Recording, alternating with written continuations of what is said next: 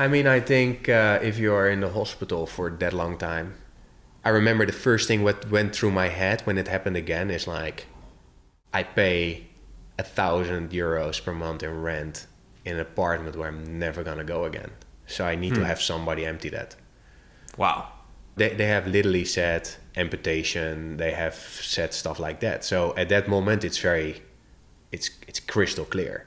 You're not gonna be racing your bike professionally again. It's showtime, everybody! Showtime!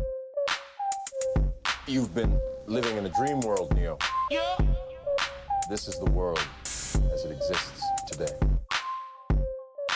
Life moves pretty fast. You don't stop and look around once in a while, you could miss it.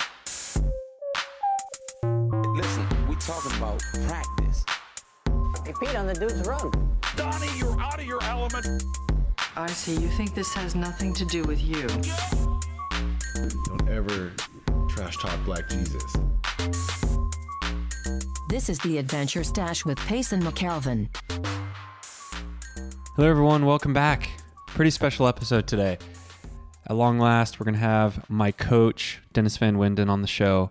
He heads up the Orange Seal Cycling Academy and is the coach of many standout athletes these days. Plenty of gravel racers, some World Cup racers like Seville Blanc.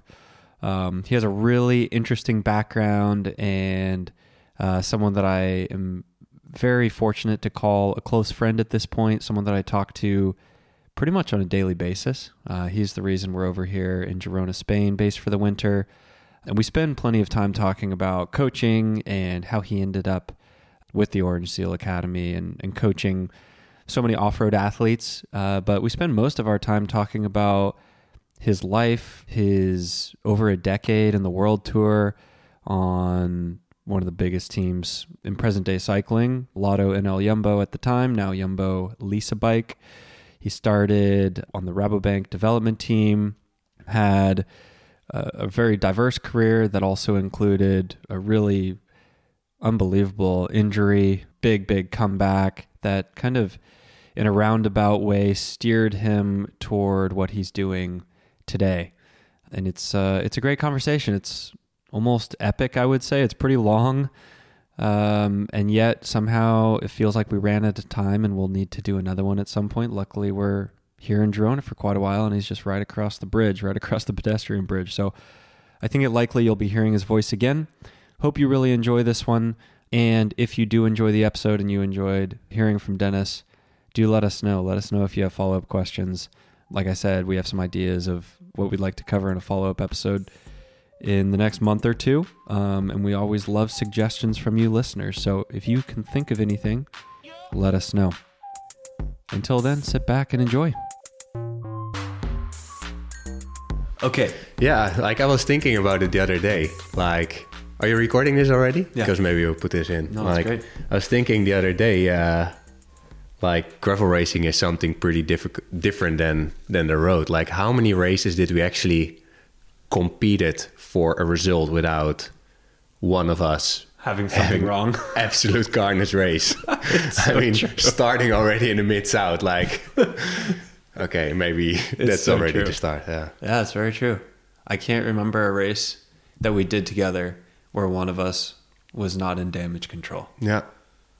There's not, I don't think I could come up with one. Yeah, that's crazy. Did you enjoy that phase? Those two years of racing Yeah. gravel? Yeah. I mean, like, I think I'm notorious for enjoying riding a bike. Yeah. I mean, I like right now I'm on the other page. Like if you compare to when I was a rider, now I'm a coach. Like I must have been like one of the worst types of riders to coach. I think I was very coachable. Like I would really go into the details of the prescribed workout. But the rest days, they would be like my normal days to Dolce Paquica or something. What is it? 3-hour road ride. Really? Yeah. So you just loved riding Yeah, and I still do. all the way through, even towards the end of your career in the World Tour. Riding, yes. Also the suffering. I don't do well with politics. So that has always been a little bit difficult on me, but and not knowing what next year will bring.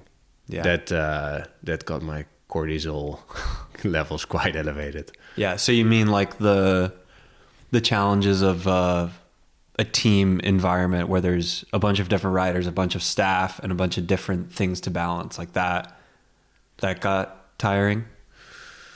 Well, tiring, I'm not sure, but it takes a lot of energy. Like to, you go in December on training camp, everybody has dreams, everybody knows what they're wanting to do next year. But in a team environment where you have 30 teammates and then also stagiaires coming in, you need to fight for your place. Mm-hmm. So it's one thing to get there and then another thing to stay pro. And then you also need to, inside that group of family, as they very often talk about, and friends, you have also competition. How you want to discuss it, like yes or yes, you have competition within inside the team, and that is always difficult. And when I look back right now, like I retired from racing professionally, and there's a very small amount of athletes who I still talk with like as friends. Yeah. Even though when you're teammates, like maybe it's a weird example, but like a rider who was racing for another team can be a complete jackass in your opinion. Then he becomes your teammate and he becomes your best friend because he's actually like a great person. Yeah. Right. And I think that is something we have a lot of similarities as personalities. Because this is what we do. We need to be a little bit crazy to move everything aside. Yeah. I mean, you didn't get to the professional level by being friends with all the people you raced against. No. Yeah.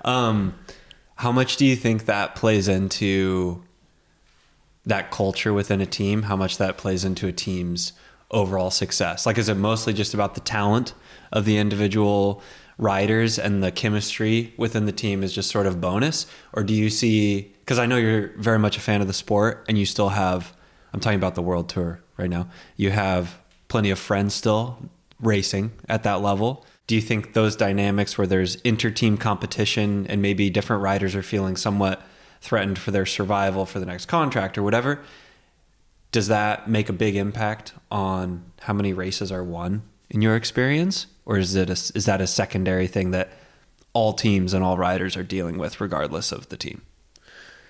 Yeah, that's a pretty open question, but I think the sport is definitely changing. Like when I turned professional in 2010, like you had to, as a young rider, you had to start at the bottom. It doesn't matter how good you are on training camp, but you have to start with getting bottles and do the easy tasks at the beginning. So you would never have the legs, even if you would be the biggest talent, you would never have the legs to still pull out a good result.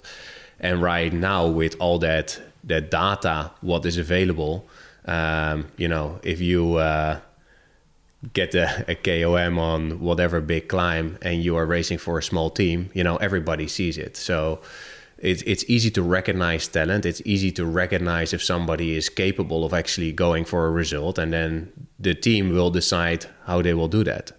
And I think at the race, I don't think, especially at the big teams, I don't think that anybody is trying to get a result in themselves over their job of the day. And I think that is something, otherwise you would never be in that position. Yeah. Or as we've seen in a couple of recent years, riders are let go, really good riders. Thinking of like Superman Lopez and stuff maybe. Yeah, no, for sure. But I mean, I think definitely the team environment is something very, very important. It's not about what one person or what one set of legs can do. It's, always the mind and the brain. It's more important. Well, of course, it's important to have two very prepared legs for a certain race, but if the brain is not ready for that specific effort, then the end result will not be there. Yeah. Okay, so let's kind of give some people. We're going to talk more about your World Tour days and fun stories, but let's give people some background first. So you were here in Girona. You walked across the bridge from your apartment over to our apartment to do this podcast. We can pretty much see your apartment from ours. Girona's small. You moved here in 2009 or 10? Yeah, I rented my first apartment here in November 2009. So you've been here almost 15 years. Off and on. Yeah, I've not, like in the beginning, it was more like my training base. I was spending more time in the Netherlands than here. But when I was here, I was really on. Yeah. And yeah. And so now I remember I tell people this story pretty frequently. When you picked us up from the airport last year, I asked how many pros live in Girona, because you hear that it's sort of like the Boulder, Colorado of Europe, but it's way beyond that. You said there's over 400 pros, more or less, that live in Girona, counting, continental team, mountain bike, everything. Triathlon now. Triathlon, even gravel racers. We saw Peter Vakoch at the coffee shop this morning. When you moved here in late 2009, how many pros were here? Yeah, Christian van der Velde was living here, Levi Leipheimer, George Hinkepie, those were the guys. The Americans? Yeah. Huh. As far as I remember. Yeah. And Koen de Kort, he was living on the coast. So that was, what is that, 25 kilometers away from here. Mm-hmm. Yeah, it was not crowded. Of course, like in the building where I was living, also Chris Sutton, racing for Sky back then, and Sam Bewley. Mm-hmm. They were living in the same building as I did at that time. And for the rest, yeah, like HCC Columbia, so like at that time also American licensed team. They had a lot of riders here, and already also Garmin Slipstream. They had their office here. So it was definitely already like a good recognized place for cycling. Yeah, but now it's just exploded. Yeah, and now it's really big. Yeah. Yeah. When did the trails start popping up? I mean, in the beginning, I was not. We were riding road bikes. We would not even hit the gravel on those road bikes because we were so like, tunnel vision. So I don't remember seeing many mountain bikers here. I'm thinking that is really something from the most recent years. But maybe I completely miss out on that part. I cannot really tell you. And now it's, Sam Gaze, Simon Andre. Simon's still here? I think he is back in Andorra right now. Okay. The number of mountain bikers here is crazy too. Yeah. How many years did you have at the highest level in the World Tour? I started in 2005 with a small continental team. So from the juniors, I did everything in my mental capacity to get into a good team. Yeah. Like as junior, I started cycling pretty late. Huh. I started with ice skating, speed skating. Yeah. So I started with ice skating. It was a very popular sport in the Netherlands, and then I started to ride the bike during summer training. Mm-hmm. And my friends, they were racing, and in the beginning my mother specifically, she did not really like that I was gonna go out racing bikes. Why? I think she did not want me to be hurt. Mm-hmm. So I started to race as first year cadet, and as junior I really wanted to turn professional, so I did not really party. Immediately as a junior you knew? I did not know, but I really wanted to. Why do you think your motivation switched from speed skating to bikes? Because it's a very simple answer. There was so much pressure because it's time trial. And I built up so much pressure. I think I got disqualified. So I don't remember the exact number, but I got so often disqualified because I just made 2 false starts. Oh, really? Yeah, in speed skating? Yeah, in speed skating. I would just like, it's a time trial. And like between 40 seconds of the 500 meters, at least that is what was my PB. I think it was 40 low at that time. And then the longest distance, it was the 1500 meters. So that's such a short time frame, like what I was at that age also pretty good at. But it was just, I built up so much pressure, and then I just... Interesting. Yeah. So then when you do cycling, there is so many impulses from the outside, and that is something what I was it was for me easier to anticipate on, and I really enjoyed it. And then when I was a junior, I started to get pretty okay at it, but not good enough to really go to a continental team. At least I did not get any calls or invites, so I just pick up the phone and start dialing. And you can call Michel Cornelis, who is now team director at Alpecin. You can call him and ask him to fact check, but I literally think that I called him over 100 times.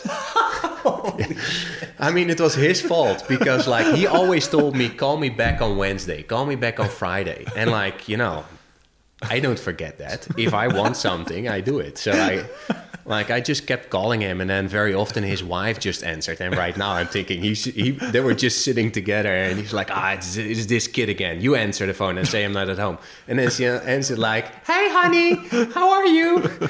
Yeah, no, he's in the shower right now. Just call him back in 5 minutes. And then like 5 minutes later, I called back. No, he's still not out of the shower. So like this happened like for weeks.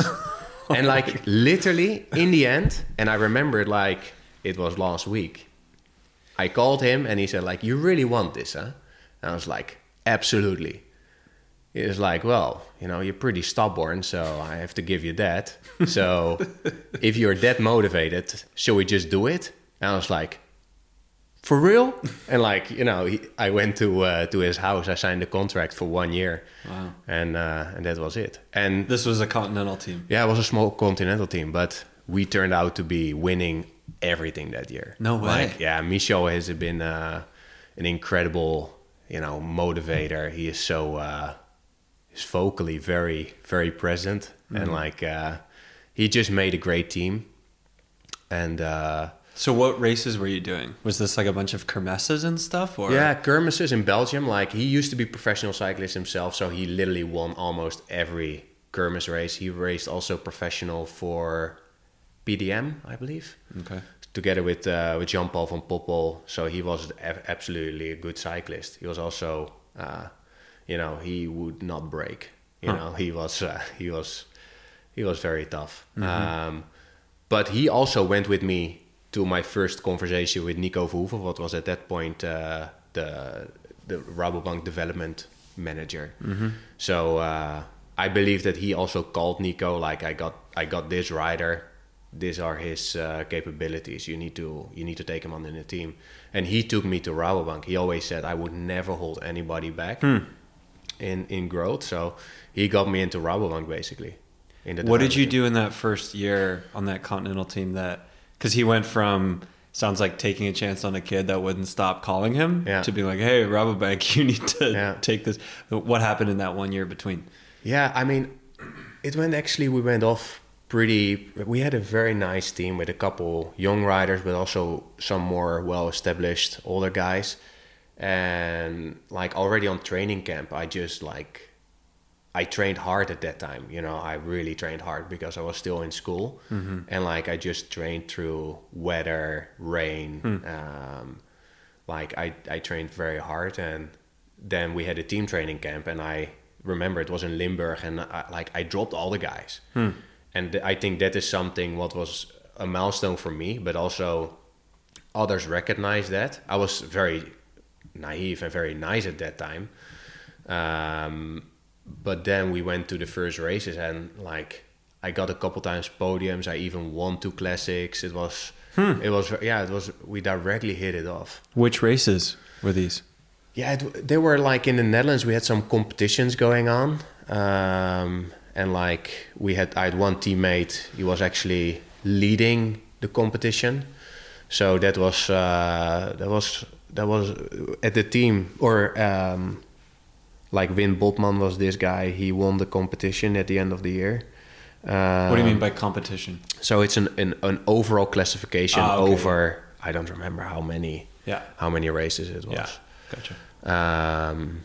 I also raced Olympia's Tour that year. That was not a great success, but we also raced the under 23 race in Italy. That was Giro della Toscana, and like we did very well there. That was the first time when I actually raced internationally. Then I was going that year. I went to Liège-Bastogne-Liège with the National Federation, the Tour of Flanders. So in like U23s or under 23s, yeah. I was first year under 23, and the federation coach invited me then, and that was how it all started to go pretty quick. Yeah. So then Rabobank development. Yeah, Rabobank development team was at that time. It was absolutely the best development team in the world ever. Yeah. You know, like I think 90% of everybody turned professional who went to this team. Yep. And they were they were way ahead of their time with that, with having a World Tour team and then having a development team, right? Yeah. I think, did BMC maybe have one? That was maybe later. I think that was later. But now it's almost, I mean, like 50+% of the teams. I think now it's a requirement. Yeah. Yeah. So anyway, you developed there. Yeah, it was like, especially then, I think right now, if you're looking at like Jumbo, they have a development team that is really dialed. You know, like we were, of course, we were a Rabobank development team, but we had our own part of the team. Like I at least never felt like we were already Rabobank. Of course, we were a Rabobank development team, but I did not feel myself teammate as Erik Dekker and Thomas Dekker and Michael Bogart. You were hungry still. Oh, yeah. But like my real goal was to turn professional as soon as possible. So, and I was very extreme in everything at that time. Yeah. How long did you spend in the development team? In the end, 3 years. Yeah. We did get some offers earlier on, but they were not well communicated to protect the young riders. So like it was not that that was directly communicated to me. That was more like, okay, the decision was taken for me. Gotcha. Probably I would have not agreed on that at that time, because like I just wanted to become professional, not for the money, but just because that is what I wanted. That is the only thing what I wanted. Everything had to move away for that. Yeah. Huh. Looking back on that phase, is there anything that you would... Because I know now, obviously, you're coaching riders that are in that phase. Yeah. Like 17 to 21, 22, whatever. Yeah. You're coaching riders across the board, but definitely have some young talents that are kind of in that phase. Do you look back on that time in your own career and give any advice to the riders you're coaching, kind of based on your own career and looking back on how you handled things and your perspective and all that? Yeah, no, I mean, I think that is the best school I've had, like my own mistakes, because like I never really hit the brakes. I just wanted to do one thing, and that was become professional, and like that's a great mindset, that's a great goal. But it's not the way how I did it, at least, is not sustainable, and that is something what I try to recognize early on with basically everybody. How is their mindset? How dedicated are they to their goals? And like for me, it was not sustainable for what I was doing. Like already, if you're looking at my bike position, like, and now we go to a different subject maybe, but like I think my injury was I forced that on myself, or I laid it on myself by being so extreme. Like the aerodynamics back in 2007 to 2000, well, at least for me, to 2010 was like, okay, the lower you can be, the more aerodynamic you are. And I would just stretch and make sure that I could be more aerodynamic than the rest. Or like the lower I could hold my head compared to my teammates, because they were, you know, national time trial champions, the faster I would, or, you know, the better I would be compared to the others. And I think, you know, I trained in that position many times, or like constantly, to just try to get an overhead of the rest. And I think that is very good drive. Only if you look at the outcome, it has set me back way more than it would have helped me. Yeah. At least on the long term. Yeah. Yeah. What were some other than a super extreme bike position, what are some other things that come to mind where you were just maybe going a little too full gas during that period? Well, I think, you know, what I said, I moved here in November 2009. Like, we had team training camp in January, I would say, mid-January. Mm-hmm. And we always did testing day. And I was first year professional, and I was faster up the hill than anybody else. I mean, if we were looking at the watts per kilogram, it was like, I did pretty well at there. Yeah. So at that moment, also, like, the expectations for Tour de Met directly went up. But also because I pushed so hard, I also got pneumonia during Tour de Met.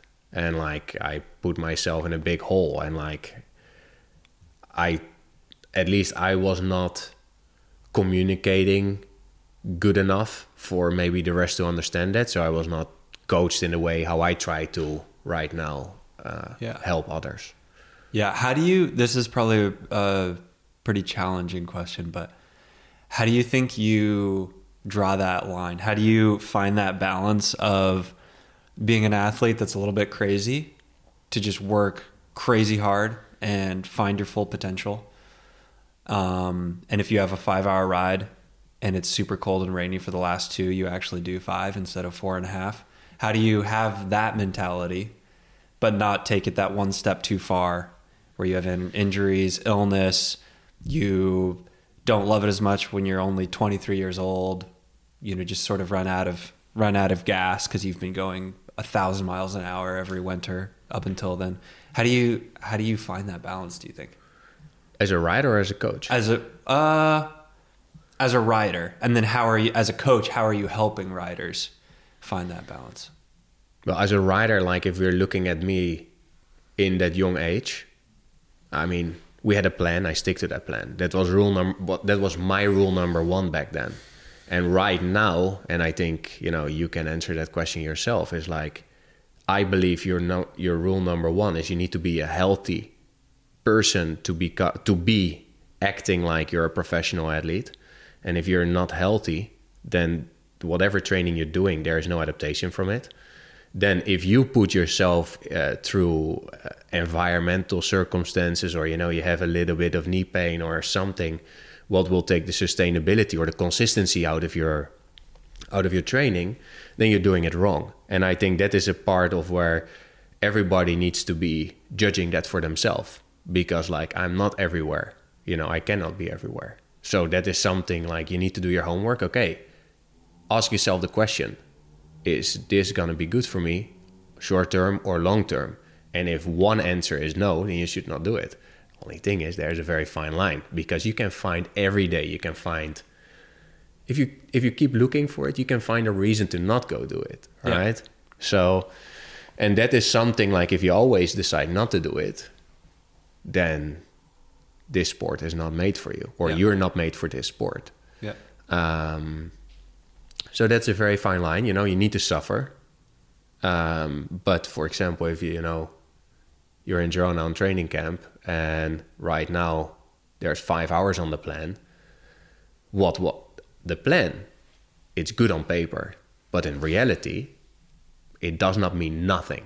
Absolutely nothing. It's not that you have one plan, what for you it's perfect. No, it has to do with the environment, the day of feeling. You know, just because it gets written down doesn't mean it's the only way. No. Yeah. And I think sometimes, you know, what I also, I mean, you have heard this many times, like, you know, the goal is way bigger than the numbers. The goal is way bigger than the plan.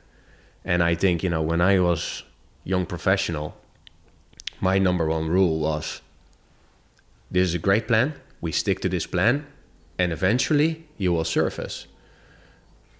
But yeah, that eventually may be a year ahead, because if, you know, let's put it like this. If, you know, in 2000, or, you know, you have 1 year, you have the best year. You had 2 months of training preparation. It was all good. And you actually won. You know, you were very successful. Then you try to copy that next year. So you just decide you do everything the same. Who gives you guarantee that it's going to work?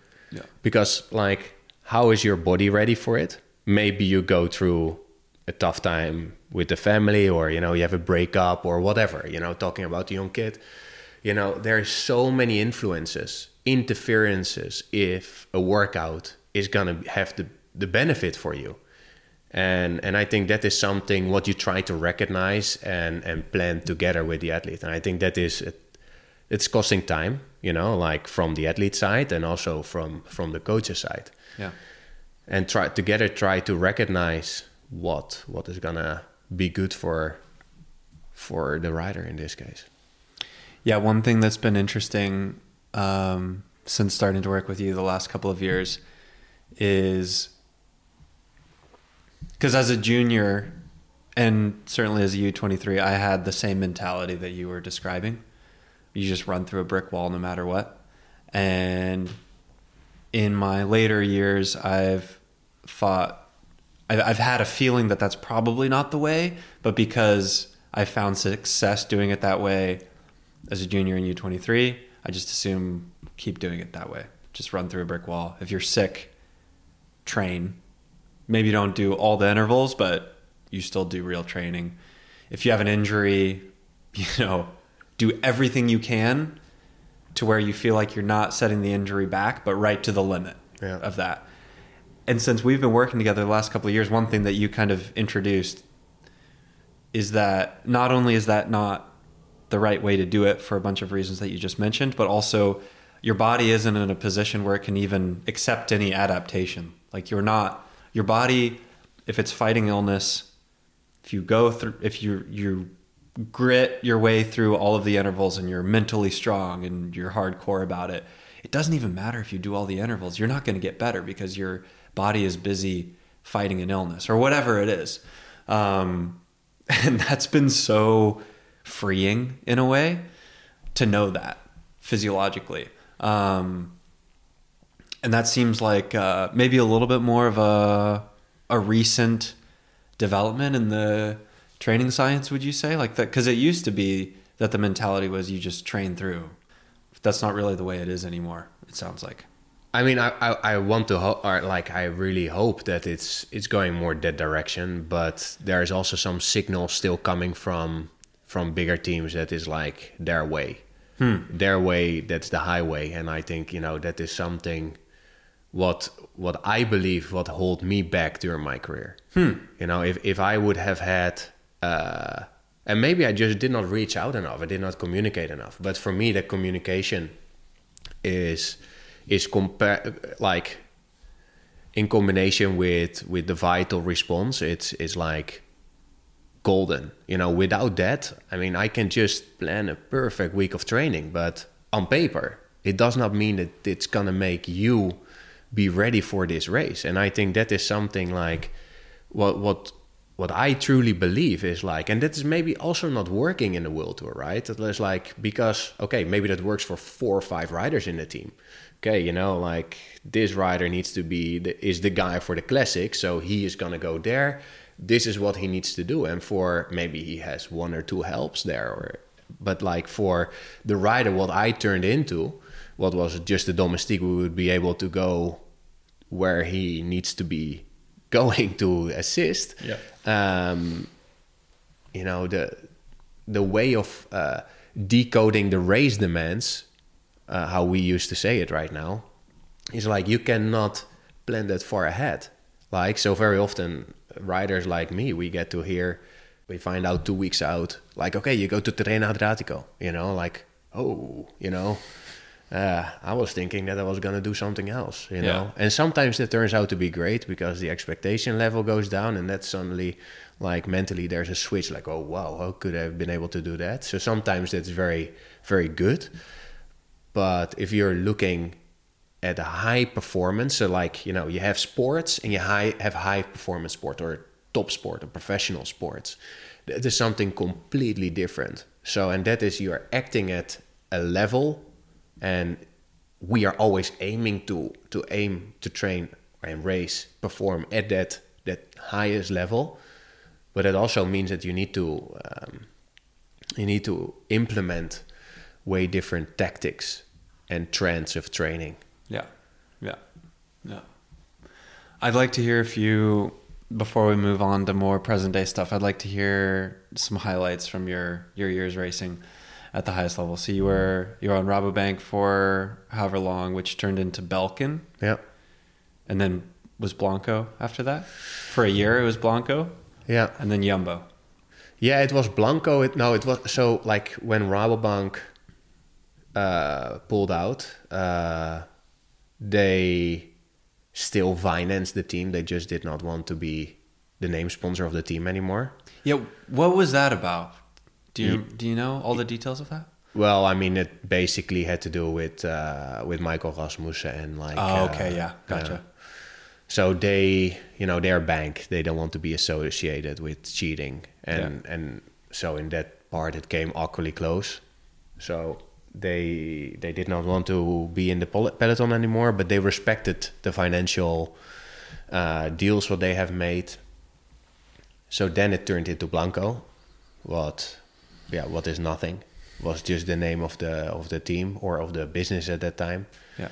And then right before the tour, they found a sponsor, Belkin, Chad Popkin, like, from California. He had interest, so he basically signed an ongoing deal. But they already, next year after the tour, they also stepped out because they had some financial issues with the company. I think Alibaba came up and started to sell cables way cheaper, and that is how they lost a lot of business. Or AliExpress, something like this. And then you have then the supermarket together with the Lotto. Oh yeah, it was Lotto and El Jumbo at first, right? Yeah. Sorry, one more thing before we move on, because I know people will be wondering, and what is your perspective when you think back on, like, how close you were to the doping era? Like, how close you were to starting to be pro? Because, I mean, you missed it by, like... a very short time, I think. Couple of years. Yeah. Do you ever think on that much? Or is it just sort of like since it... Oh, I'm thankful for it. Yeah. With my mindset, I think what I have spoke out, like... I'm happy that I never got the opportunity. Yeah. Let's put it in that way. I mean, I know it's a very direct answer, but...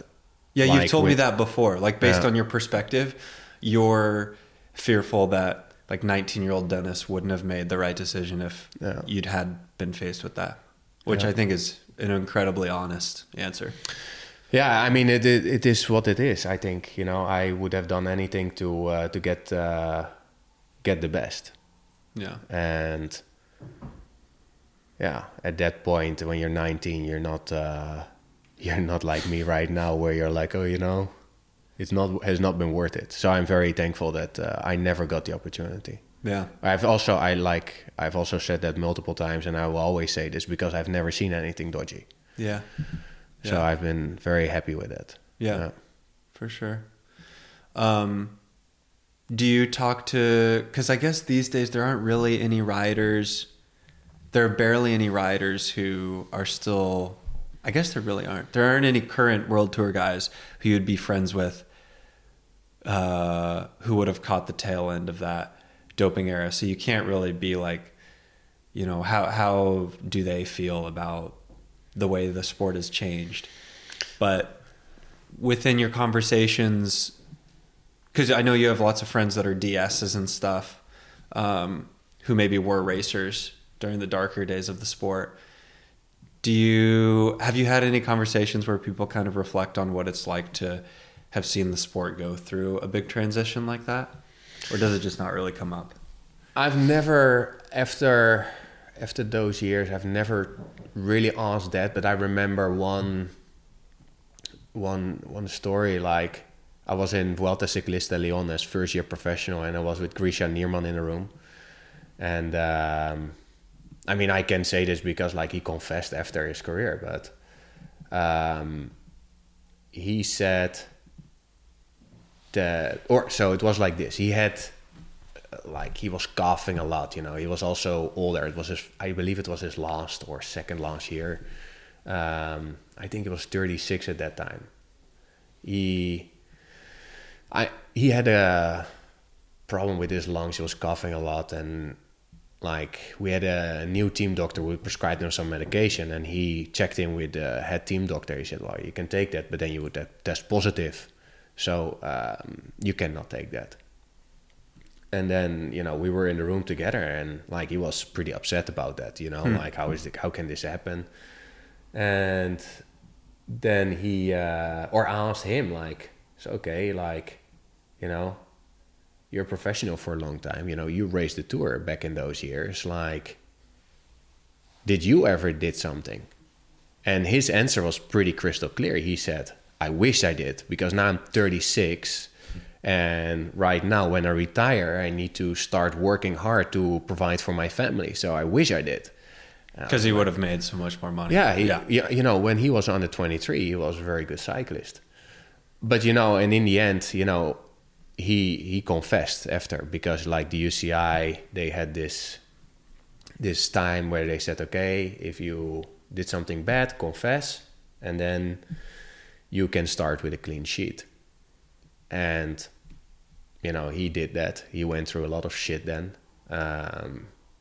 But for me, it's like, you know, I'm very happy, because if I would be there, I would have done that too, for sure. Yeah. So for me, it's like, you know, right now that is way behind. And I honestly think that, you know, basically from when I turned pro, it was never an option for me. Yeah. I think that is how it is for almost everybody. At least I hope so. Yeah.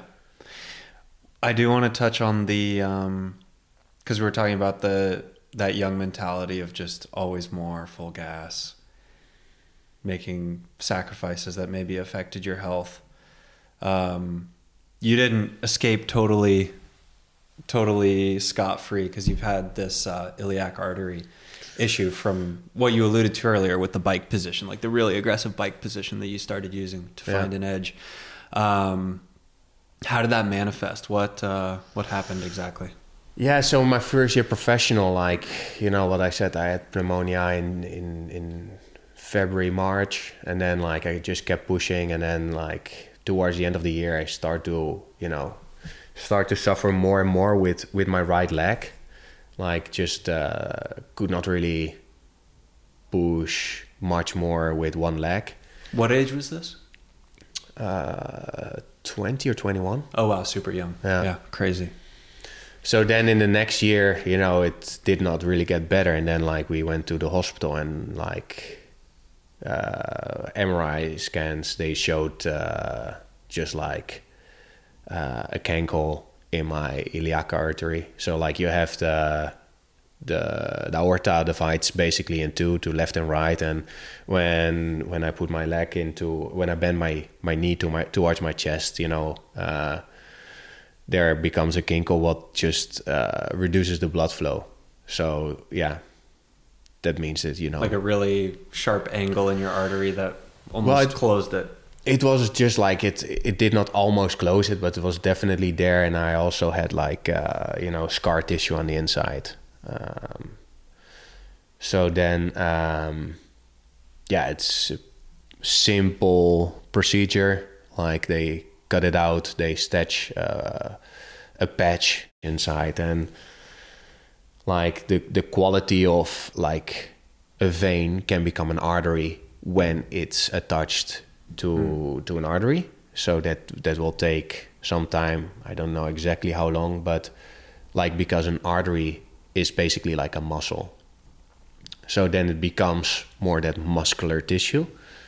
But with me, during the surgery, I got a bacterial infection, what of course we did not really know. And after 3 weeks, 2-3 weeks, I started to develop like high fever. And like that is also one of these things, you know, like I just could suffer it through, you know. I'm a little bit sick. I don't know what I have. I did not really have pain in the affected area or like where I had surgery.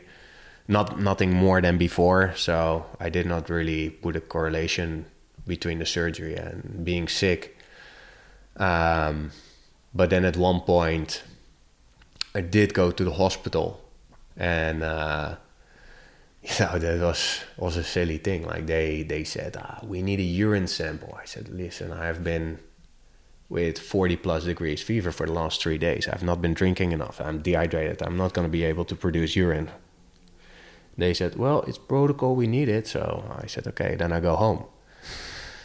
Because it's like I felt terrible. And so I went back home. And when I came home, then the hospital called me. They said, yeah, you need to come back. We just saw that you also had surgery. I said, well, that's what I told you when I was there. So I did not really want to go back because, you know, I felt absolute bad. And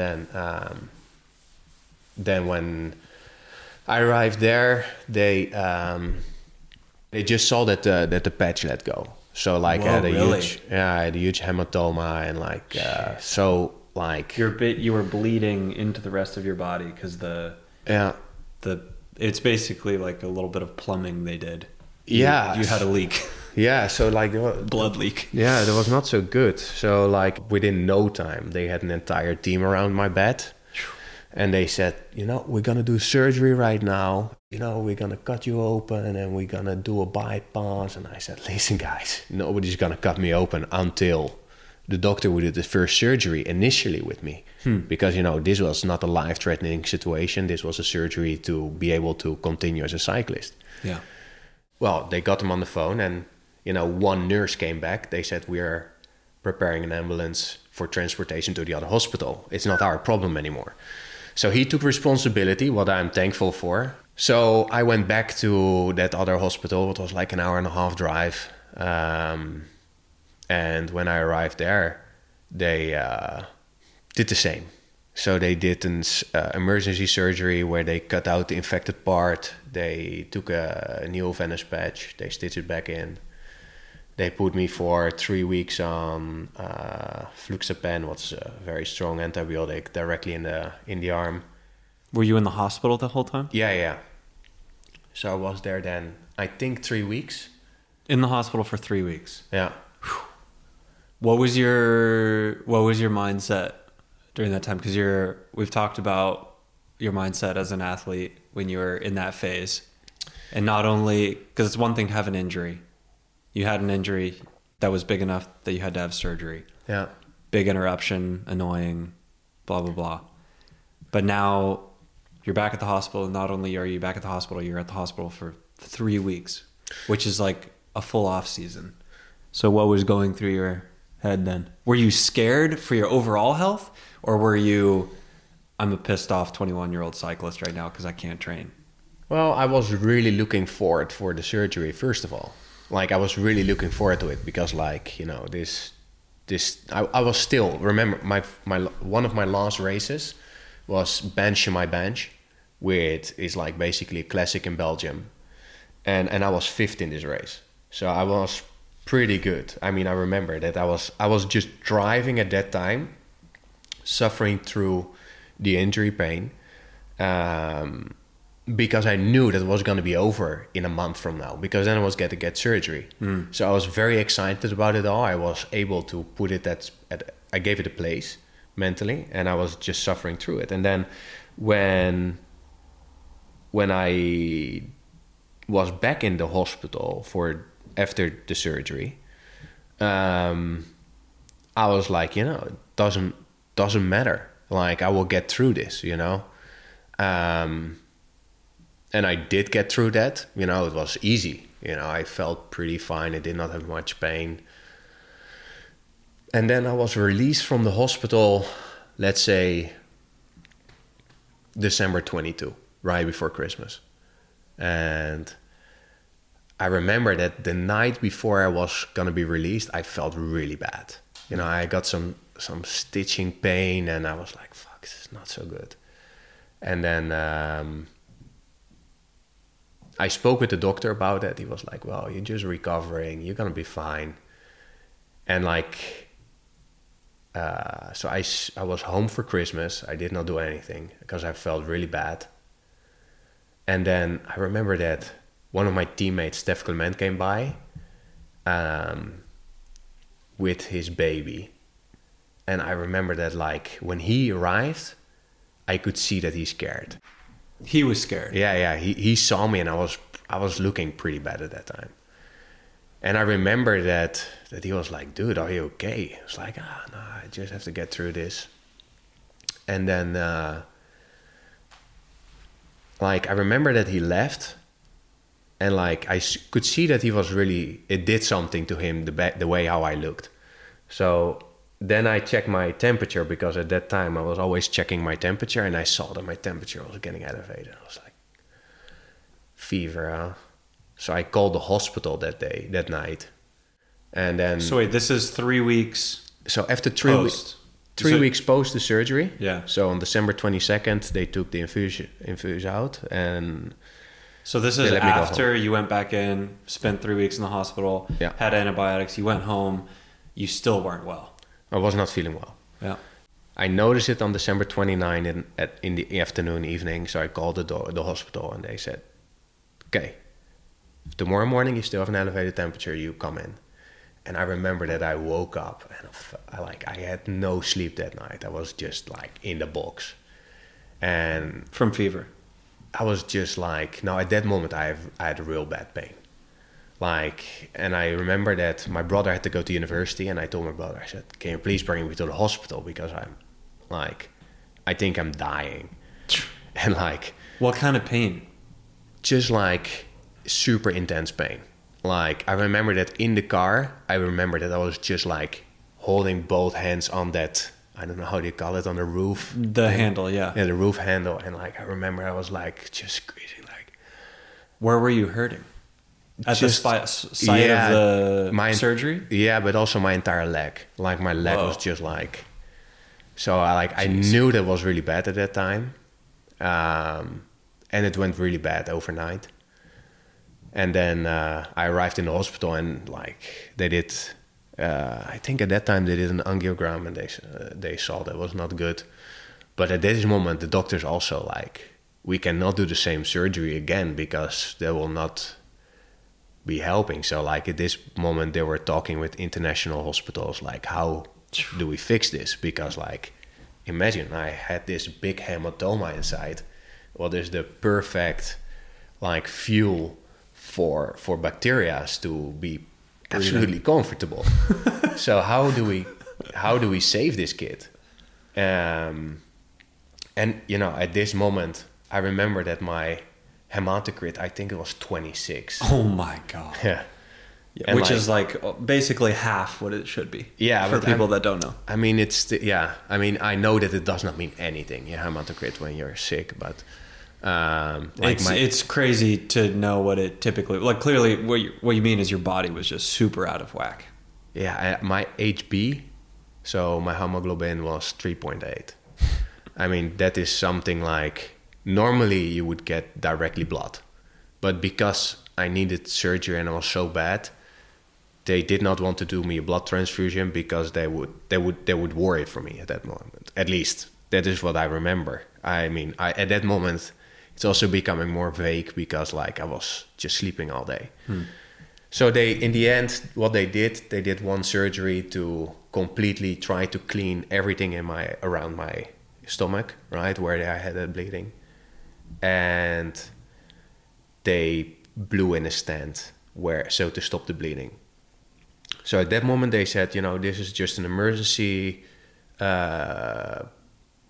precaution to later analyze what we can do. So they did that on December 29. They closed it. Then on December 30, I had another surgery to clean everything up.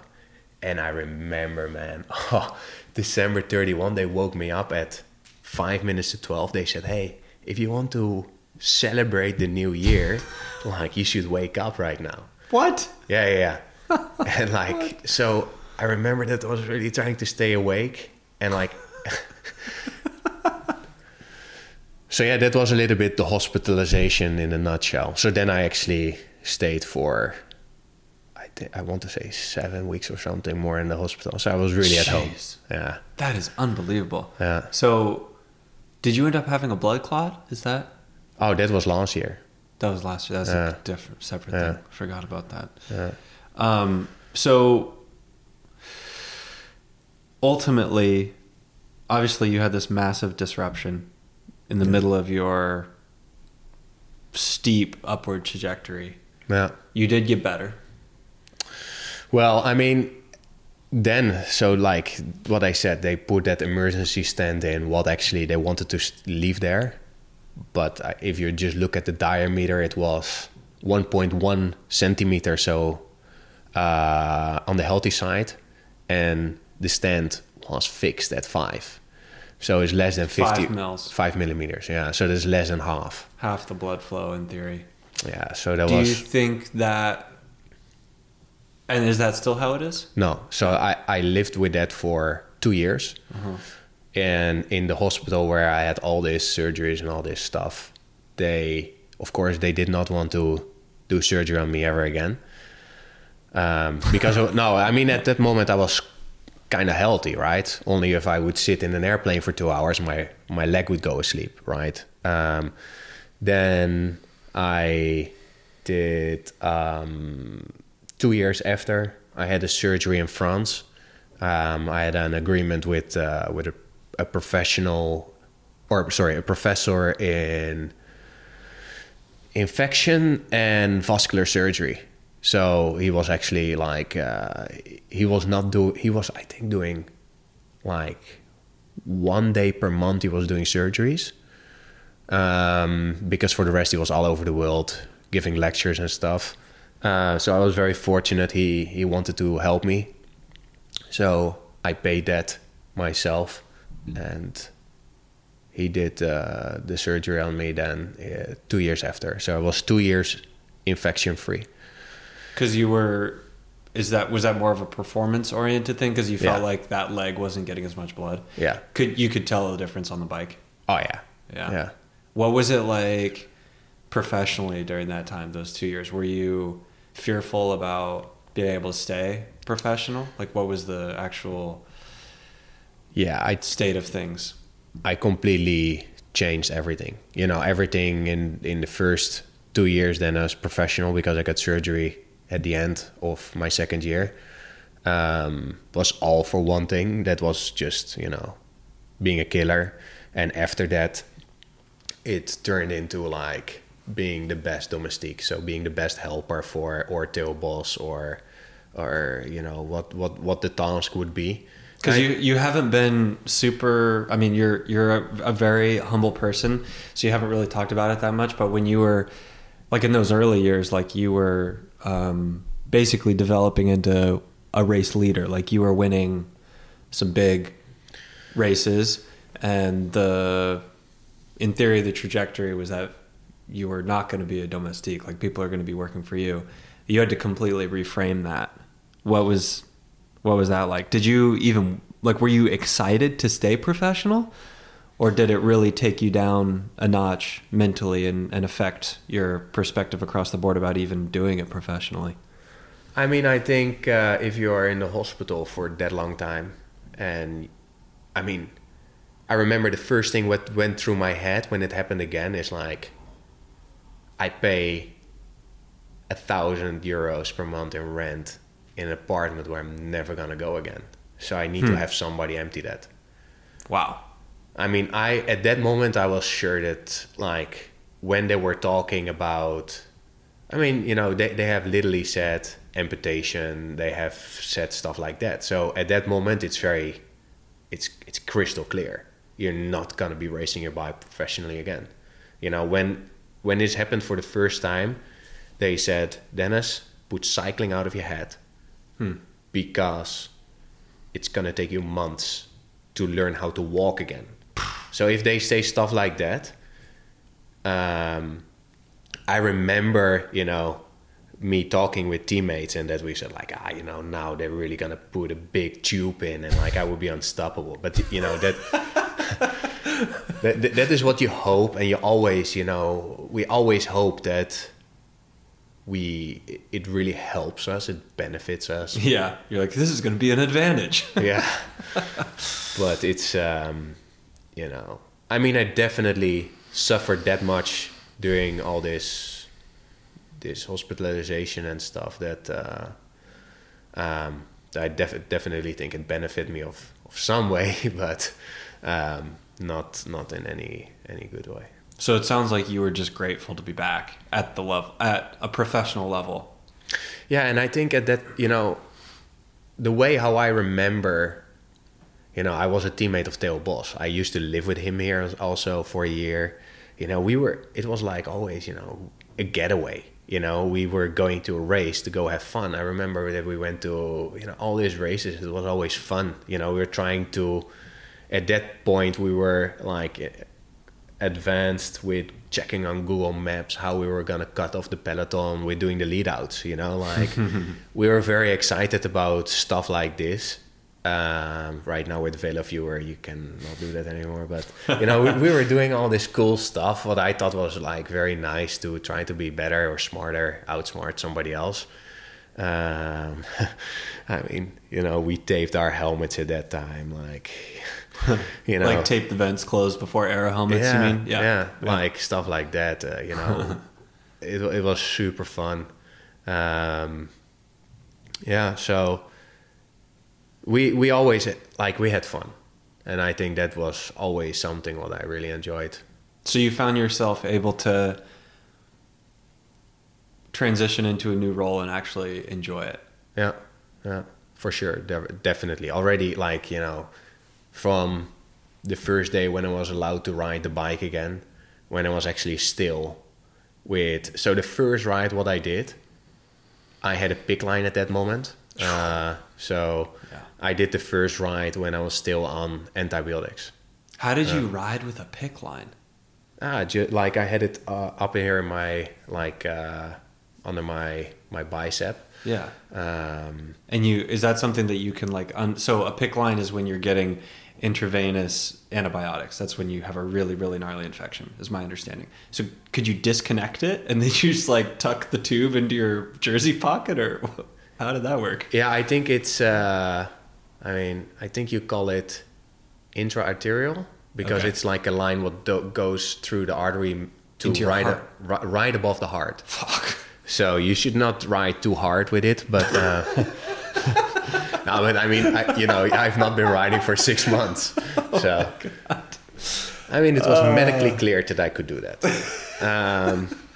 At least that's the way how I understood it, you know. Oh my God. No, so I just rode very easy. That was not my proudest moment. I mean, I was very happy with that. I mean, I have it documented, like I have a video of it, but yeah. So I rode with it was like a because it's pump thing. Yeah, it's on pressure. Okay. So it's a balloon in a hard cage, and I had that in my pocket. How long did it take you to feel like you could be in a professional level race again after 6 months off? Yeah, the first race I did not finish. Mm-hmm. I was not even in the race. Yeah. What was that? Yeah, this was mentally. It was in Germany, and it was also super bad weather. And I remember that I did not really. My parents came, or my dad came to watch together with my aunt and uncle, and I remember that was not even disappointed because it was like I was very excited to be there. We were having a fun team, but at that time it was our realization from let's try to make the best out of it, because like this, I don't deserve another year like this. They did give me another year, so after that year. Why do you think they stuck with you, the team? I don't know. Maybe I was just a nice kid. I don't know. Yeah, I think they thought that I maybe deserved another chance. Year. Yeah. Well, I mean, another chance. It was not going to get better. I think they knew that, but I don't know. And then but you were on the team for how many years after that? Like 10 years almost? No. 8? They fired me after that year. 2014. That was 2014. After 2014, so 2013, I had I almost did not race. 2014, they gave me another opportunity. Then it became Team Lotto and El Jumbo. Yeah. And then they thanked me for I was not going to stay with the team. What I was fine with. Yeah. I did not want to stop. So then I signed a contract with Team Azerbaijan. Azerbaijan? Yeah. I didn't even know that was a team. Well, they had a continental team at that time, and they were very ambitious. They wanted to go to Olympics. So yeah, they had. I didn't know that. Yeah. Huh. So, but I raced there for 2 races because I was training here with Robert, and Robert was coming back from one of his injuries, Robert Geesink, and I could actually hurt him at that time because I did the surgery during that winter. What Team NL Jumbo? Sorry, I forgot to mention an important part. So 2 years after that infection, after all that surgeries and stuff, I had surgery and they cut the entire part out. And right now I have a bionic graft. So that basically means I have the T-junction of the iliaca and the communis. For me, it's just a piece of hardware. And that surgery helped me. Right now, I would say I definitely oversold that to basically everybody because I'm confessing here. It has never been pain-free. I also think it has to do with a lot of nerve damage from that lack of blood. There's not one day that I don't have pain in the leg. Okay, wow. So I mean that is mainly because of nerve damage after all the surgeries and also the lack of blood flow. But yeah, then I got a new T-junction, what got better a little bit, and at least I was performing better. It was easier to get more workload in. Recovery always struggled with one leg, because there's always a lack of blood flow. What I did not always respect as much. But then I was training with Robert, and I was frustrated about some things with Team Azerbaijan. And I was very fortunate that one rider from Jumbo after training camp said, guys, I retire. So they had an opening. No way. And I believe Robert did quite some good words about me to Richard Plugge. And I remember I was at the bike shop, getting something done on my bike, and he called me and he said so what does it take to get you back in the team? I was like, nothing, I come. So I came back. Wow. That's amazing. Yeah. That's amazing. So then the deal was I was maybe going to the Giro, but because I was racing in a continental team, I was not in my Bolland passport was still valid, but they did not test me in the last whatever months. So then I just could not make it to the Giro at that time. But I went to Tour of California instead. So it was a nice comeback. What was the last Grand Tour you did?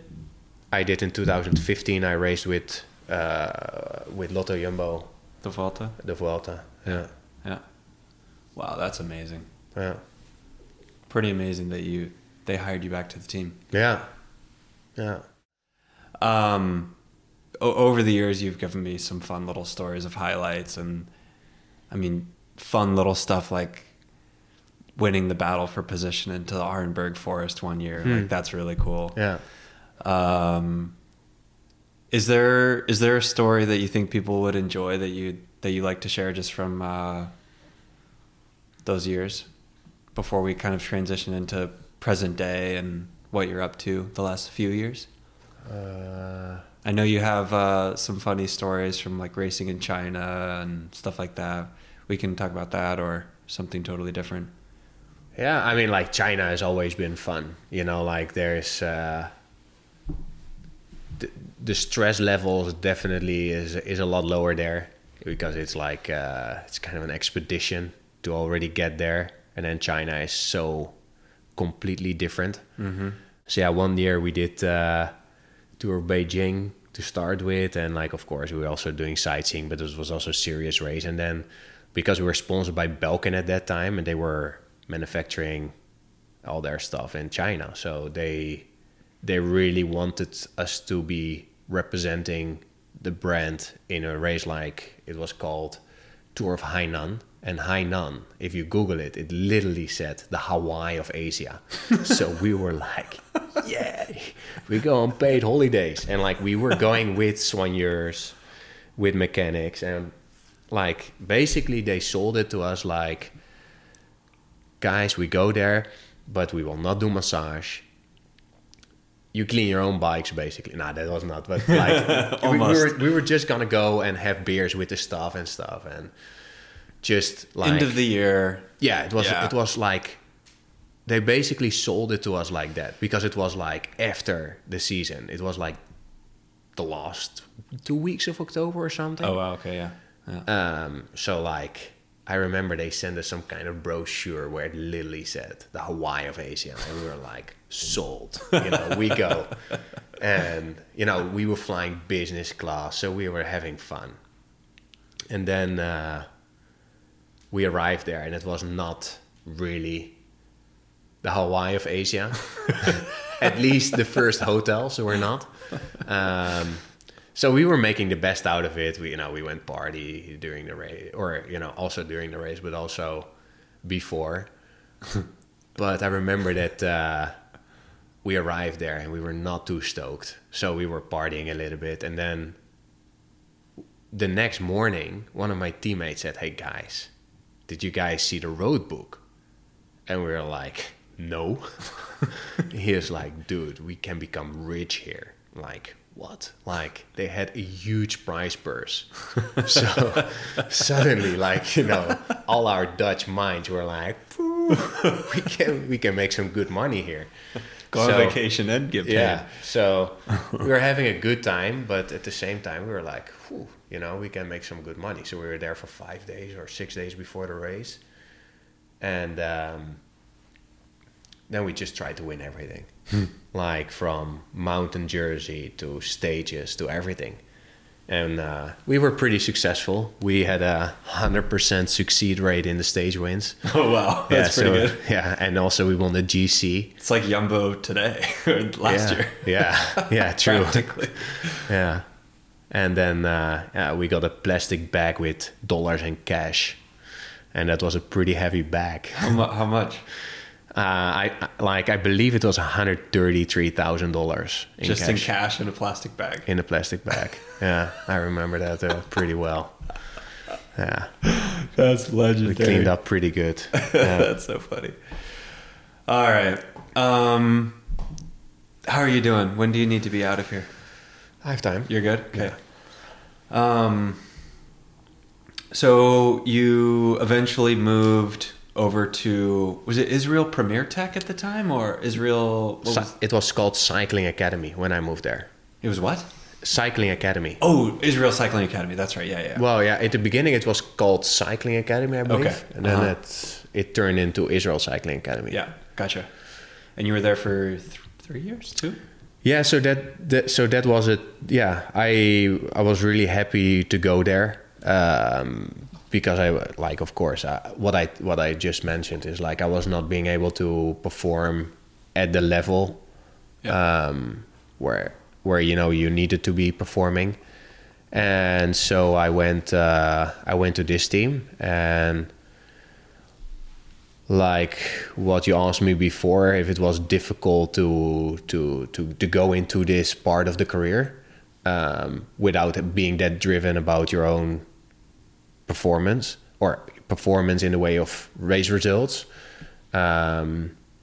Like this had a very young team, a country where they don't have role models like I used to have, right? So like, I could look up to Michael Bogart and Eric Dekker winning stages in the Tour de France.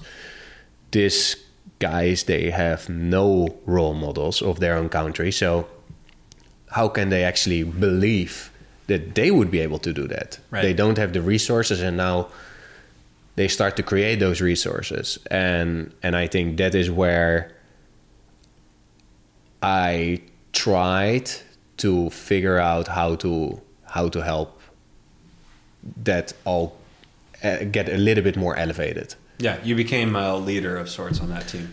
I was definitely a leader for race results, because like it was a small team. It was a continental team at that moment.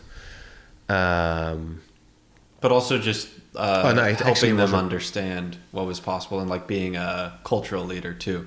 Like become not just a leader in terms of race in the races, but like a road captain maybe, or like almost like a patron of the team. Sort of. Yeah. I mean, we were actually pro continental team at that moment. Sorry for that, but like we did race. We did get invited for some bigger classics. Some bigger races, like we were going to Tirreno. Yeah. Then also the next year we got an invite for the Giro. Yep. So we definitely went up, but I think it was more like I was in the team and I could see, I could see what the guys were eating for breakfast. I could see what they were doing, and like you just had tons of experience.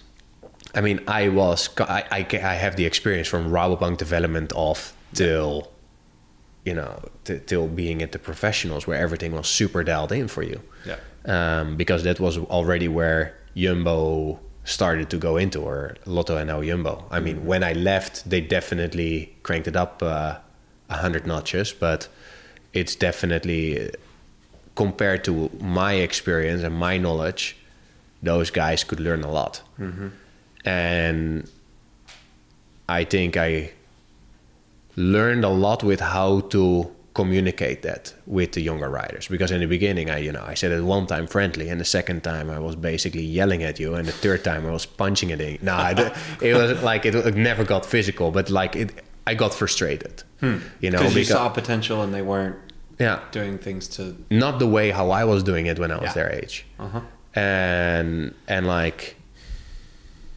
when you get an opportunity, like, okay, I maybe had to call 100 times somebody else. Everybody needs to get luck to get in somewhere. Yeah. Like if you have bad luck, you do not get the opportunities. Yep. And sometimes you never get another opportunity again.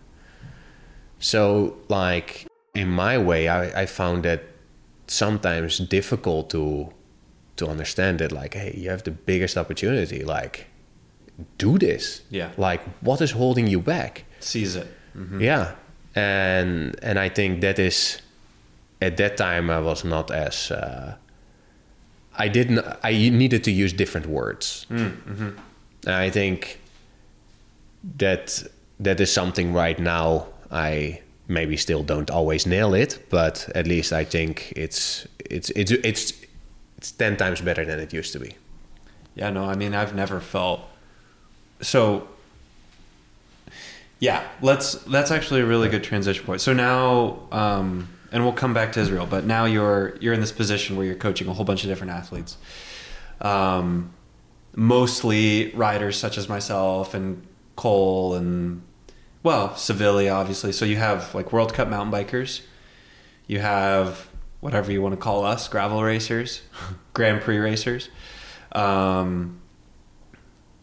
a whole handful of athletes. You're heading up this Orange Seal Academy program, which we'll discuss how that came about. And I think a lot of people, I've talked to some of my friends who aren't coached by you, who aren't in the academy, and I think there's a lot of curiosity about like, how did this guy who's Dutch, who spent all these years in the World Tour, coming from like the most focused, professional, highest level of the sport, how did this guy end up being the guy that's coaching these Grand Prix athletes? Like this weird collection of kind of everyone besides the World Tour in a way. And how can that possibly work? Like, how can that be a good fit? And I think some people make assumptions that like what we are doing, like your coaching methods have to be super hardcore. It must be super hardcore, and it must be like really managed diet stuff and all these things. And it's really kind of the opposite. And never once have I felt like I'm having some sort of weird pressure from you to have some sort of diet or do some kind of crazy training. If anything, it's almost the opposite. Like, I find you holding me back more than I want to be held back. I would like to hear from you. And this is where the podcast can kind of become a weird heart to heart, where all of a sudden people are just listening into like us having our coaching moment. But I would love to hear like how much has your perspective actually changed? Because you were talking about a minute ago, you were talking about when you were this leader on Israel, and you were saying, you know, you saw what these guys were eating for breakfast and you felt like they weren't totally dialed in. They were missing an opportunity. Yeah. Do you still, you can be totally honest, like when you see, if we go have breakfast together, and you see me order whatever, like an extra I can't think of an example, an extra serving of bacon, whatever. Like, do you have a moment where you're like, small missed opportunity here? Or looking back on your whole career and just being a happy athlete, all that sort of thing? It's not about being a happy athlete. I think, you know, you're professional enough to know what you need during that day. So if you do a long endurance ride and you eat only bacon, I mean, for me that is fine. If you believe, I think that you have a thought about what you need for that day. Yeah. If you are looking for a high performance day where you do VO2 max and I see you order some extra bacon, then I would say, are you bringing that for afterwards, or like what's going on there, you know? But like it is, I think you guys know what makes you feel good. I know that you would not order an extra bacon because it would not make you feel better doing your high intensity interval session. Yeah. So I think automatically you do an awfully lot good, but it's all about fine tuning so you have the maximum return of the investment of your time. Yeah. And I think that is something, of course, if I would be with you constantly, you observe more, so you can adjust also more. What would have a direct interference on the adaptation. But if we are looking overall, it is, if that extra ratio of bacon makes you being more consistent over the entire year because, you know, you just love bacon, who would I then be to say you cannot have that piece of bacon and now you suddenly your entire, you know, you're not happy anymore.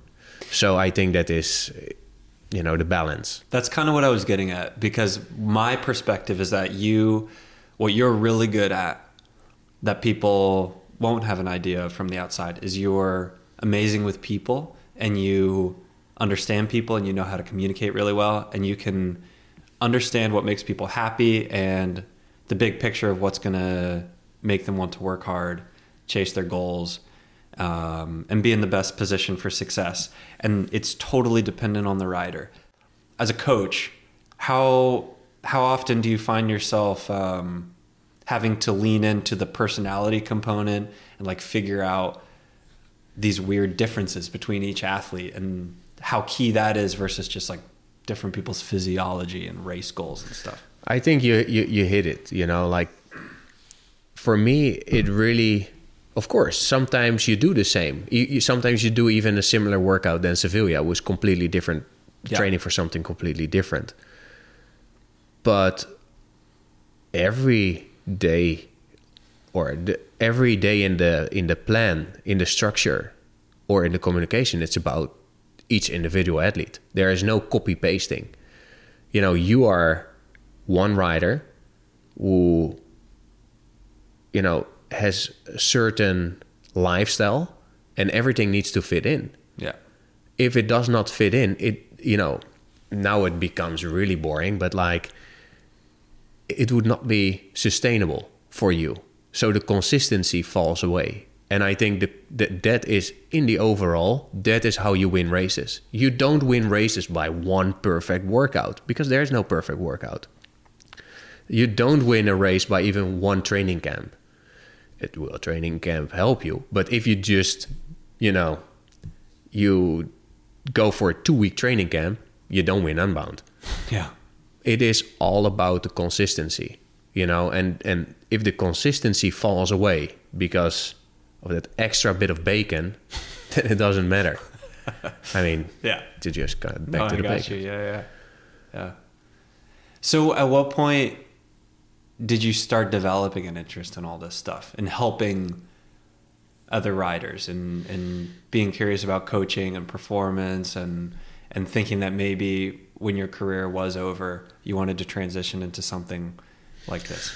I think I got aware of it when I was racing for Israel, but I think it was more, so when I was spending more time with John Vargas from Orange Seal, I think he recognized something in me, and he told me like, hey, like, you're not going to be racing gravel for the rest of your life, you know. Have a thought about this, you know. So step by step, you know, he advised me in like, hey, I think this is something you would be good at.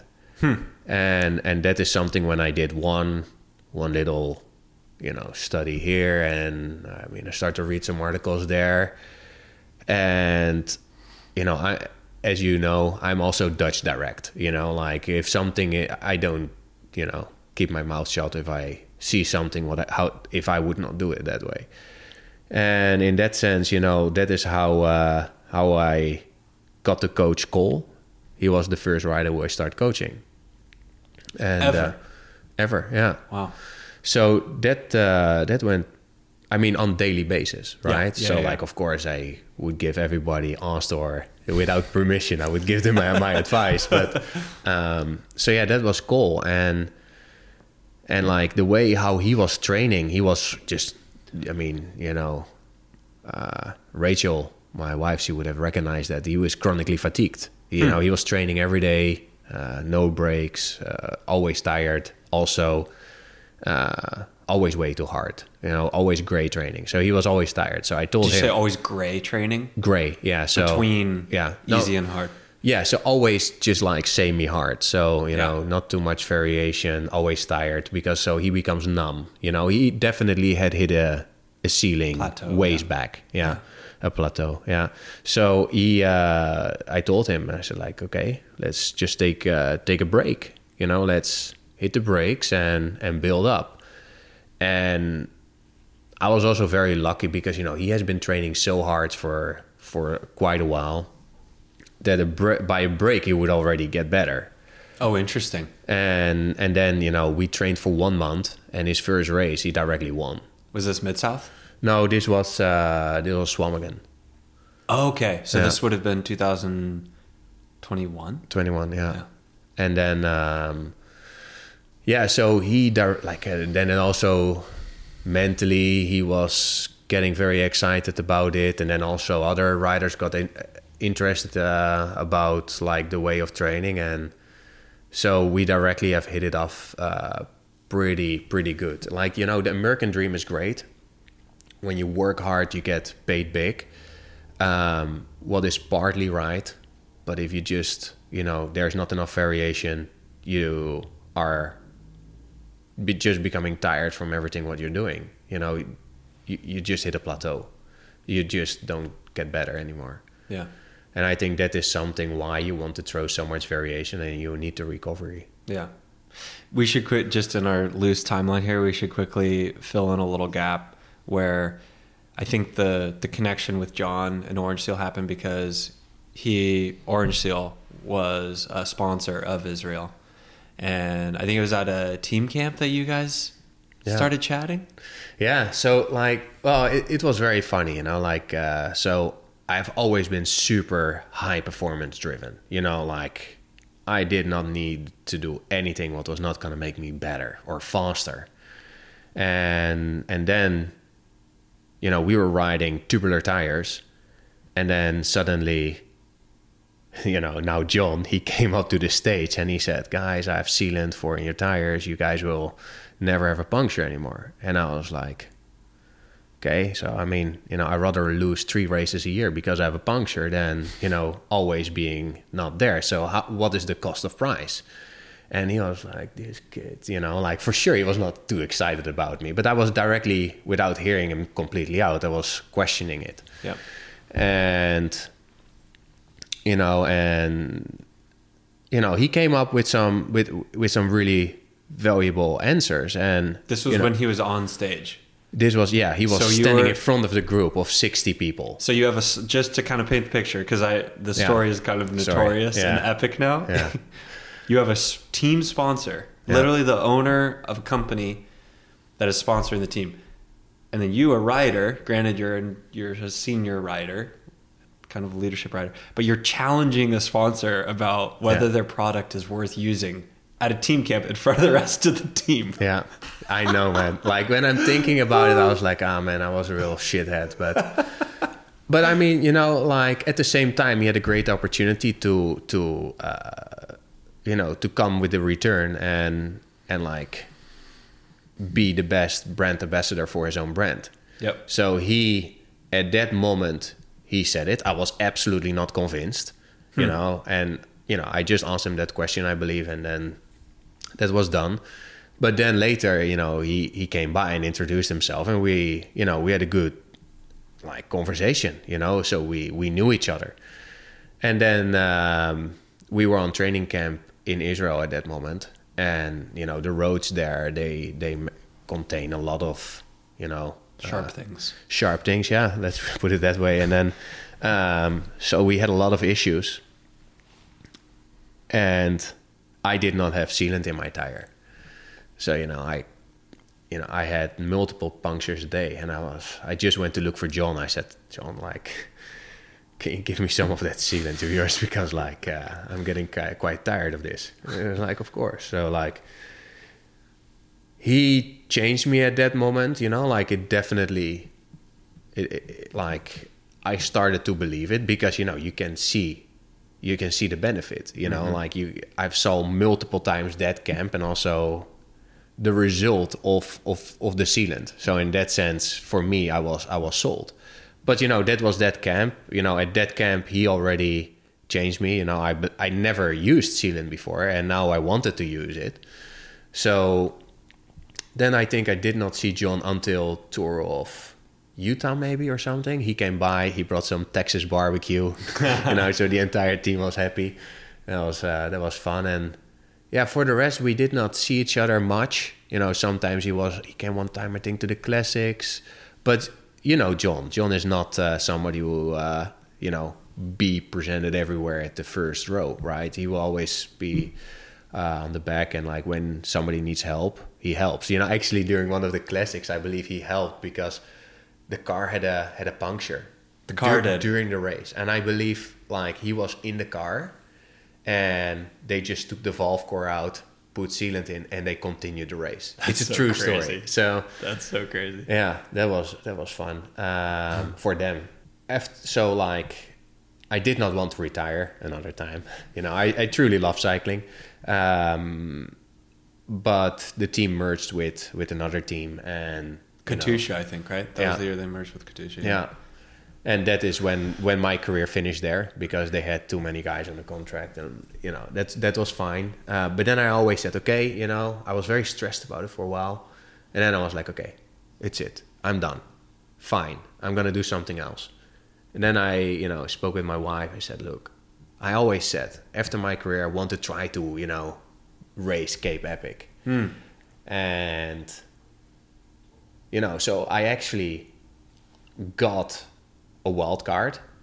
Only thing was like it got validated when I paid $10,000. So I was like, okay, that was not really what I was expecting about a wild card. But so then I was like, yeah, you know, I cannot tell my wife I'm going on holidays with a body for 10K and bring 10K out.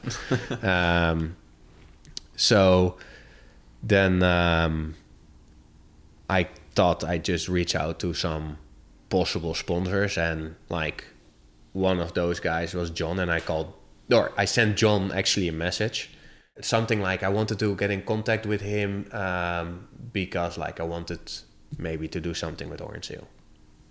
And he reached out like, okay, let's jump on a call. We jumped on a call, and I said, look, I want to race mountain bike next year. And he directly was pretty like Texas direct to me, like, well, you're a road cyclist. Should you be riding a mountain bike? And I was like, well, I think I'm strong enough so I can compensate it a little bit, my lack of skills. And he was like, let me think about it. I call you back in a week. And he actually called me back 1 week later, and he said, so why don't you come race gravel in the US? So, and that was like, okay, sold. So I did not have a gravel bike. John gave me a gravel bike. He invited me to the US, and this is how we met at the Mid-South that year. Yeah. So that is how the circle got around. And like, yeah, I could directly from after that thing when he was on stage, we got off on a pretty good way, I would say. Yeah.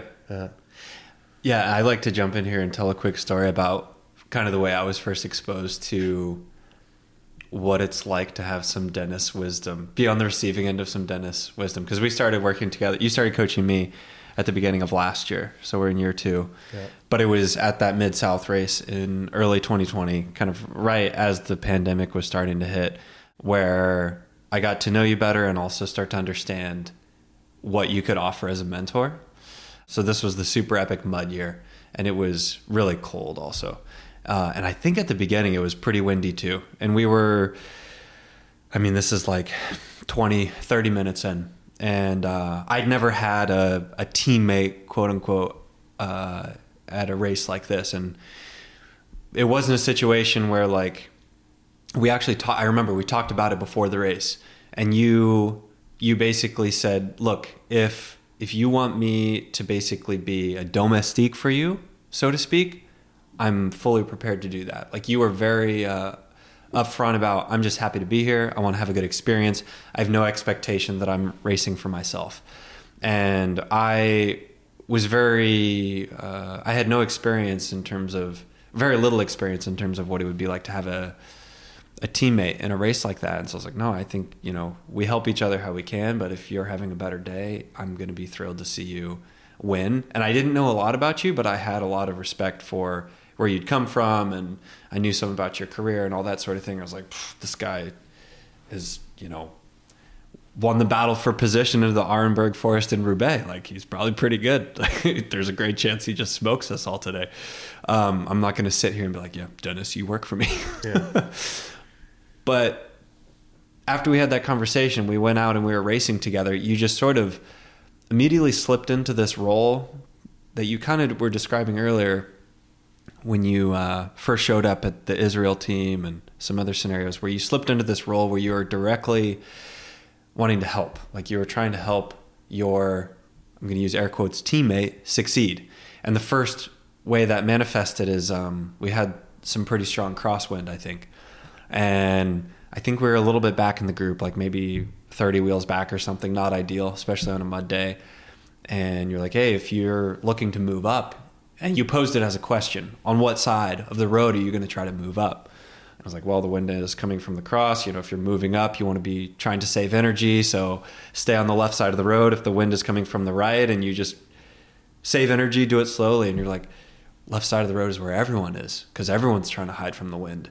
It's going to be more efficient, and you're going to move up way faster if you just grit your teeth, chop through the wind for 15 seconds, and you're at the front. There's no one over on that side of the road because everyone's trying to hide from the wind. It was like, holy shit. Like something really simple that I'd never thought of, because I've never raced a classic, obviously. And there are some elements in gravel racing that, you know, a lot of road know-how can be beneficial. So that was kind of the first moment. This is 20 minutes into our first race together. And then the way bigger one was when we both missed the first split. And we was super lucky, but we came together in a group of, I don't know, 4 or 5 or something. And the lead group already had over a minute.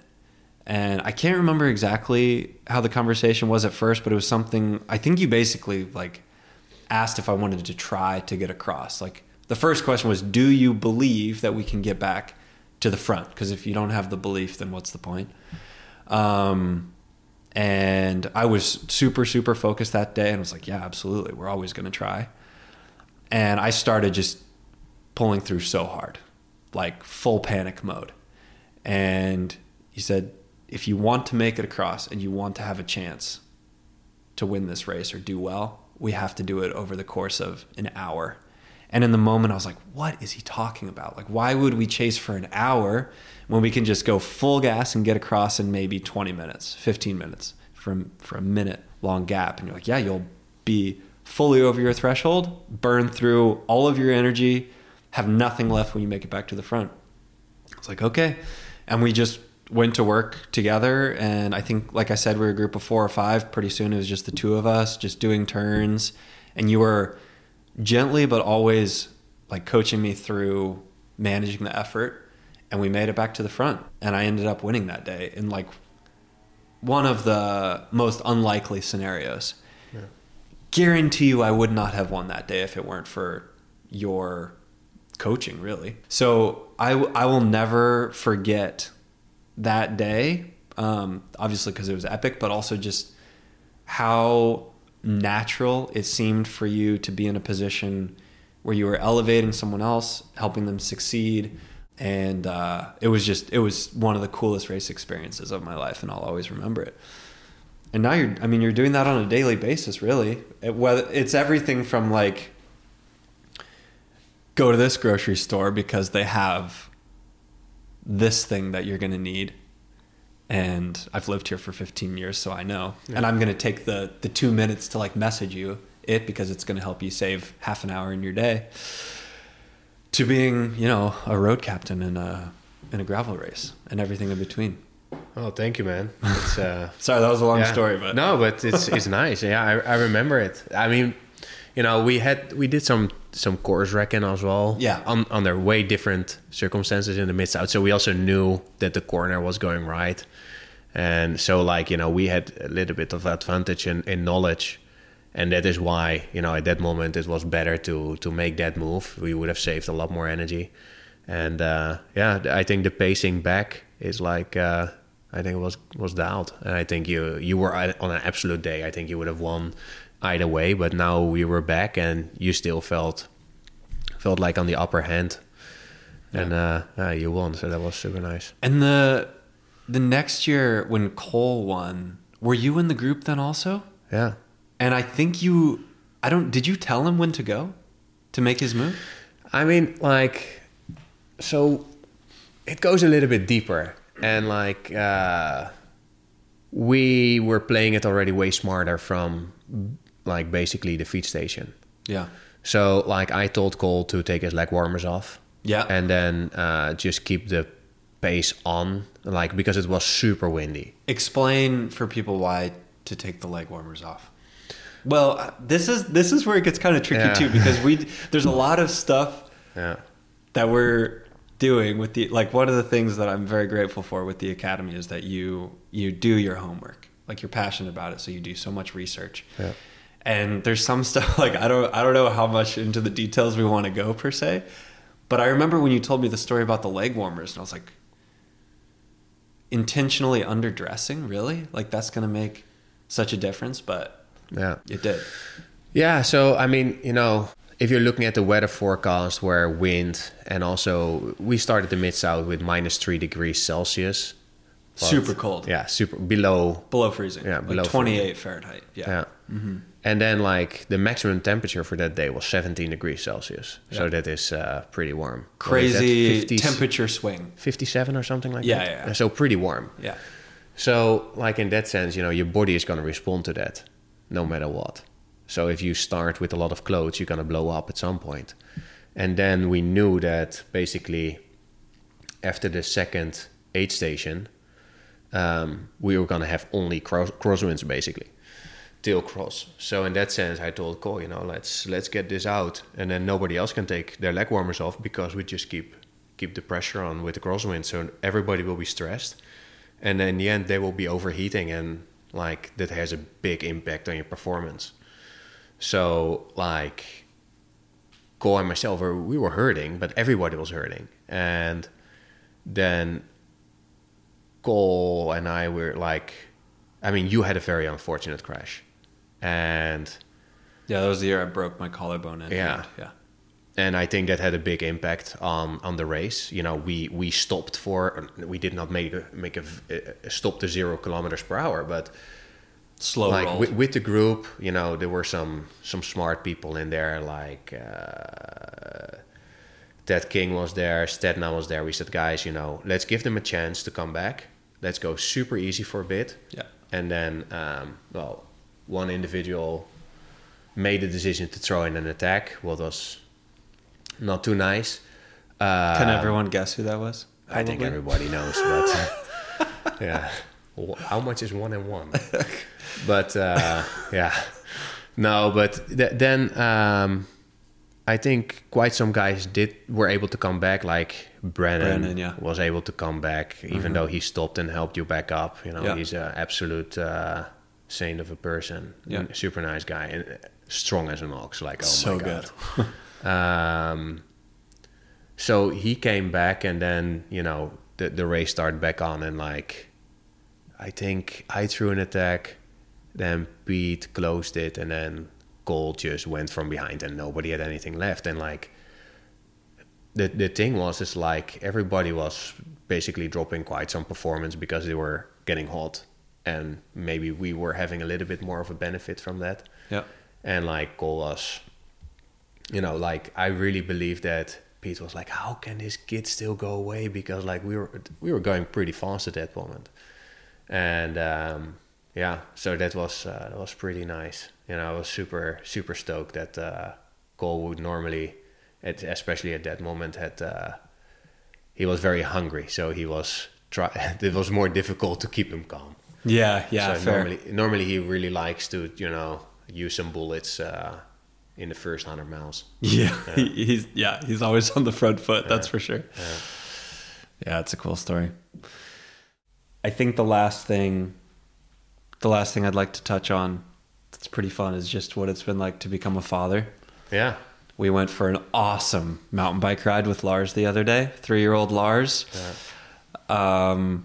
And I sent you a note afterward, I don't remember what I said exactly, but it was something like, it's just so awesome to see how you approach being a dad. And it was a very nice compliment. Yeah, no, I mean, it's really heartwarming. Yeah. It just seems like you're always having such a good time with him. What has it been like to be a father? Yeah, it was, in the beginning, what I said, I was still, when I went to gravel, I was still very performance driven. And I think then you're also pretty egocentric. So everything is about you still. I think that did change when my wife got pregnant. I tried to really change in a good way, not to being too selfish. But saying that, I look back at it right now and I was like, oh my God, I was really selfish still. So yeah, we, for example, after Lars was 2 weeks old, we rented a house. My family came over. This is still end of the pandemic, August 2020. And I was still training because at that moment I was hoping that Unbound was still a go. Mm-hmm. So if that would be a go, I would go and I would try to win it. Mm-hmm. That was at that moment for sure my dream. And we had a race here, the Traca. The Traca 200 was actually happening then. So I was like, okay, I also have another opportunity to do this race well. So yeah, that was fun. Did you win Traca? Yeah, but it was the COVID year, so it was. I mean, some French guys came over, but it was not the Payson McKelvins came over. That's cool. That I forgot that you won Traca. Yeah. That's very cool. I would love for you to describe the bike setup that you have with Lars. I think it's really cool. And some of because the trail, for those that don't know, the trails here in Girona are what I would call pretty Euro. Like they're steep. In Europe, people love steep trails, steep shoots, sort of like World Cup-y style. And here in Girona, the sheer number of trails is just crazy. There's trails everywhere. And you ride some pretty serious stuff with Lars. So for any aspiring or maybe new dads or moms out there who want to take their little ones for some mountain bike rides, you've developed a pretty cool system with Lars. Yeah, it's like over here. I think it's also in the US. It's available. It's called a shotgun. So it sounds scary, but it's not. So like it's easy to put on your bike as long as it has a round steer tube and a round seat post, and then you can even put an adjustable handlebar for the little guy on top of your handlebar. What is just like with a quick release. So it's safe. At least, the weight balance is a little bit off. And also your vision is maybe not always as good. But you need to get into it a little bit. But it's, to enjoy. We normally don't really ride too much trails. Like if we go to quad, what is like single tracks without risks, right? Yeah. So there's just some trees what you have to avoid. But that's pretty easy unless he gets super excited and starts pulling the handlebars. But... No, so like he's just sitting in between, my saddle and the handlebars, and like he loves to tuck in arrow. So then I have a full vision. And normally, like I've done last year with Braden or with George Bennett, who is a good friend of mine. We just go for a nice coffee ride, like an hour and a half, and Lars loves it, and I love it. So it's a nice, we go buy ice creams together in this way. So we don't always go to trails or make it extreme. That is something like he can make it as extreme as he wants when he's on his own bike. Yeah. Yeah. And yet he's still, I remember on our ride, he was like, faster, Papa, faster. Yeah, he hates going uphill. Goes too slow. Yeah. That's awesome. Yeah. Nice, man. Yeah. Anything else? I like how I sent you a rough list of what I wanted to touch on before. And you're like, 1 hour, huh? Yeah. Yeah, I know myself, I'm not the greatest with word choice, but... Van Winden, of the wind, of the long wind. Of the long wind. Yeah. Did you still want a tip for... Yeah. So before we started recording, we thought it would be fun for you to give kind of one little tidbit for people that are maybe doing their own training back home, just something that's maybe high impact, high return for improving on the bike. Do you have one little thing you'd like to pass along? Yeah, I think if you would ask me the question, what is the most common mistake of any amateur or anybody, also professionals. Maybe right now not too many, but it's fueling. You go for a 2-hour ride. Yeah, perfect. You don't need to bring anything. But I would say, supplement yourself with a little bit of more carbohydrates. Like not having per se a bigger breakfast. No, because you will run through the energy just quicker. So in that sense, I would say, if you go for a 2-hour ride, eat something in the first hour and eat something in the second hour. It doesn't need to be anything like gels, or don't make it complicated. No, just bring a banana, or bring a banana and just like, at your local market bought fig bar or whatever, like just make sure that you have enough energy then. And I understand that a lot of people, they try to exercise to lose weight. But, if you give your body also the energy, then you don't come back and you don't want to eat the entire fridge in one go. Yeah. So I think that is something what I think is the biggest game changer. For sure. Yeah, we all hear about how much the carbohydrate revolution has changed performance at the highest level, but that is good to note that it's across the board. Everyone can benefit. Yeah. And I mean, the way I feel about it now, even for just endurance rides, is if I come in the house and I directly want to make a huge lunge, I know that I've kind of undershot carbs a bit on the bike. Yeah. And yeah, it's a good point that even for just a 2-hour fun ride, you're going to get more out of it, be able to ride stronger, and like you said, not come home and want to eat the whole fridge. Yeah. And I think if you want to look training wise, I think throw in some variation, like you can go sometimes when you go uphill, just go a little bit lower in gear, lower in cadence, throw in a sprint here or there, and it you can make it naturally, like, sprint with your buddies for a town sign or something. Just make it fun. Yeah. Oh yeah, that's good stuff. Yeah, variation. So true. That's one thing we've worked in more since working together and that was one of the main reasons I wanted to try something new coaching wise, was just after doing the same thing more or less for almost 15 years, you can get stuck in certain routines. Yeah. And that's also how you reach a plateau. So I think that goes for everybody. I certainly think so. Yeah. Nice, man. Thanks for everything. Thank you, man.